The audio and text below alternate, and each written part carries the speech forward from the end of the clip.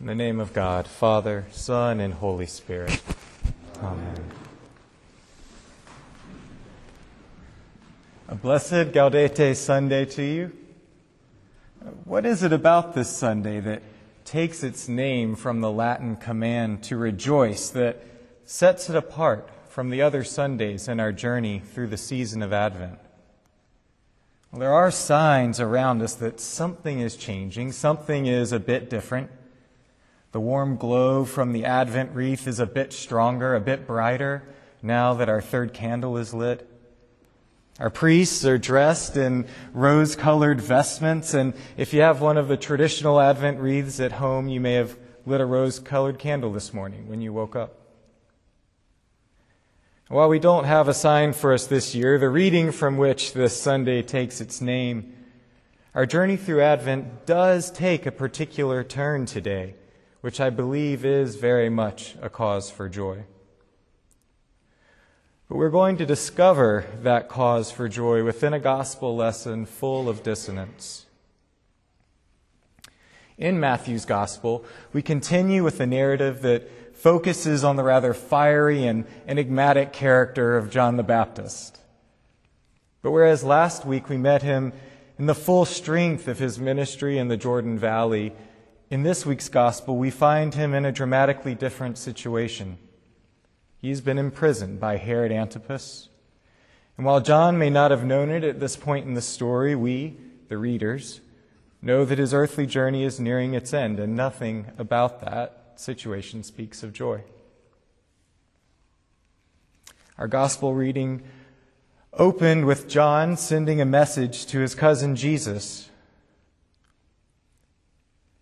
When John heard about the deeds of the Messiah, he sent his disciples to him asking, "Are you the one who is to come, or should we expect someone else?"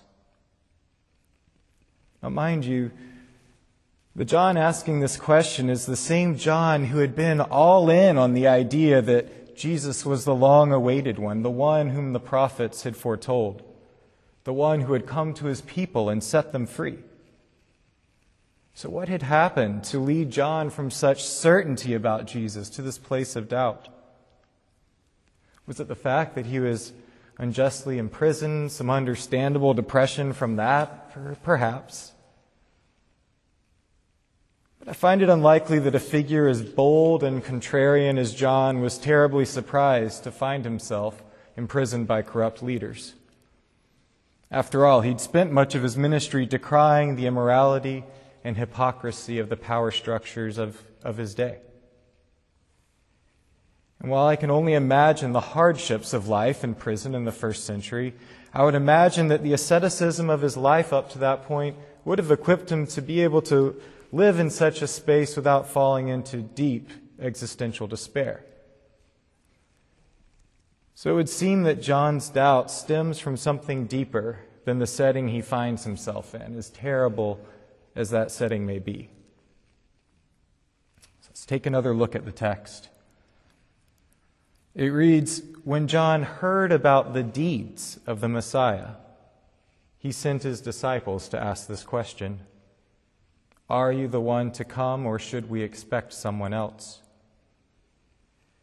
It would seem that there's something fundamental about Jesus' ministry that has led John to this place of profound doubt. It would seem that Jesus is not quite measuring up to John's expectations. In our gospel lesson last week, we heard John articulate some of his expectations and hopes for Jesus' ministry. When talking about Jesus, he said to his listeners, "I tell you, the axe is already at the root of the trees, and every tree that does not produce good fruit will be cut down and thrown into the fire. I baptize you with water, but after me comes one who is more powerful than I, whose sandals I am not worthy to carry. He will baptize you with the Holy Spirit and fire. His winnowing fork is in his hand, and he will clear his threshing floor, gathering his wheat into the barn and burning up the chaff with unquenchable fire." John seems to have expected the promised one to come with righteous vengeance and a measure of wrath, with a winnowing fork and the flames of purification. But lest we dismiss John too quickly, we must remember that these are not unnatural or even unscriptural expectations. Our Old Testament lesson today, which soars with hope and provides an evocative litany of images of transformation, images of thirsty land being transformed into a bubbling spring, of the parched desert bursting into bloom.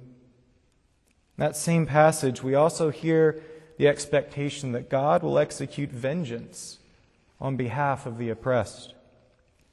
Strengthen the feeble hands. Steady the knees that give way. Say to those with fearful hearts, be strong, do not fear. Your God will come. He will come with vengeance. With divine retribution, He will come and save you. This appears to be what John was expecting, what he was longing to see. And if we're honest, if I'm honest, this is sometimes what I long to see. I want to see those who oppress others and those I feel are oppressing me punished. I want them to experience some sort of retribution. And quite frankly, on a practical level in this world, the unseating of unjust powers always seems to require a measure of violent power on the part of the oppressed or those who choose to protect them. It's just the way this world seems to work. So I don't think John is terribly misguided in this expectation. This expectation that the promised one of God would be ushering in His reign in a decidedly different way than Jesus appears to be living, teaching, and ministering. So how does Jesus respond? He doubles down. He replies, "Go back and report to John what you hear and see." Jesus is reminding John's disciples that change is truly afoot, and Jesus is ushering it in.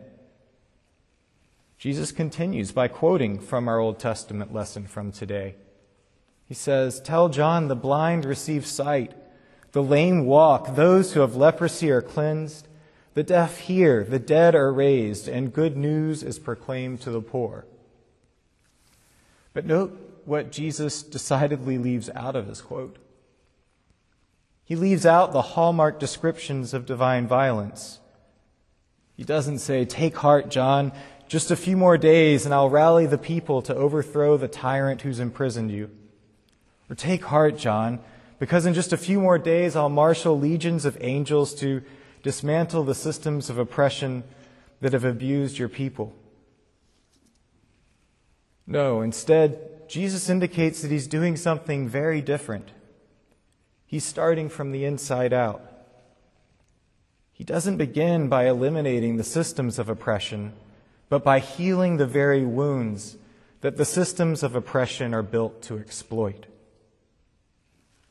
The blind who are helplessly dependent on the seeing, they have their sight restored. The lepers who are excluded from the community by virtue of their illness, they are cleansed, able to be reincorporated into society and free to return to the temple of their God. The deaf hear, and even the dead are raised. The power of the sword itself is mitigated. And all of this is incredibly good news for each of these poor who have been healed and given new life. But what we do not hear is Jesus centering the sword of justice in this work of restoration. And Jesus knows this is a conspicuous and scandalous absence. He knows it isn't what John expects as he adds to his message, "And blessed are those who do not stumble on account of me." But if we look closely, there's another conspicuous absence in our gospel lesson today. And it's this: Jesus does not condemn John for his doubt or his fundamental misunderstanding about how Jesus was going to usher in the kingdom of God. In fact, Jesus goes on to publicly commend John for his faithful work as a prophet who leaned into the winds of oppression and injustice.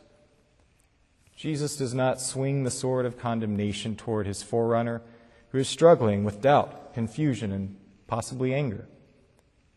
but rather he extends to him the gift of love that can expand John's heart and mind and bring him to the place where he can rejoice in the work of God that extends far beyond anything he'd been able to conceive of. And I believe this is what we're invited to rejoice in today, my siblings. As the swirling clouds of the apocalyptic imagery of Advent begin to clear, we find the image of this coming kingdom of God beginning to take shape.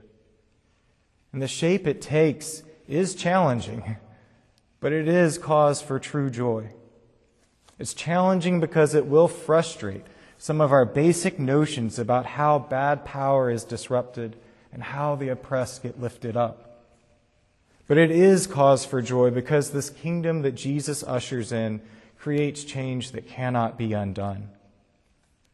There's also cause for joy because this is how Jesus comes to each of us, to me, not bearing the sword of vengeance and retribution, but with the powerful touch of healing love, to set us free from the spiritual blindness and willful ignorance that leads us to participate in these systems of oppression and injustice. And these systems are both internal and external. He also comes to set us free from the spirals of shame that lead us to great acts of internal violence. Yes, this Advent, Jesus does not come bearing the sword of divine retribution, but rather bearing the cross of love. He comes to heal his people and to set them free. And if we can allow ourselves to not be scandalized by this Jesus, I believe we will find that this is indeed great reason to rejoice. In the name of God, lover, beloved, and love overflowing. Amen.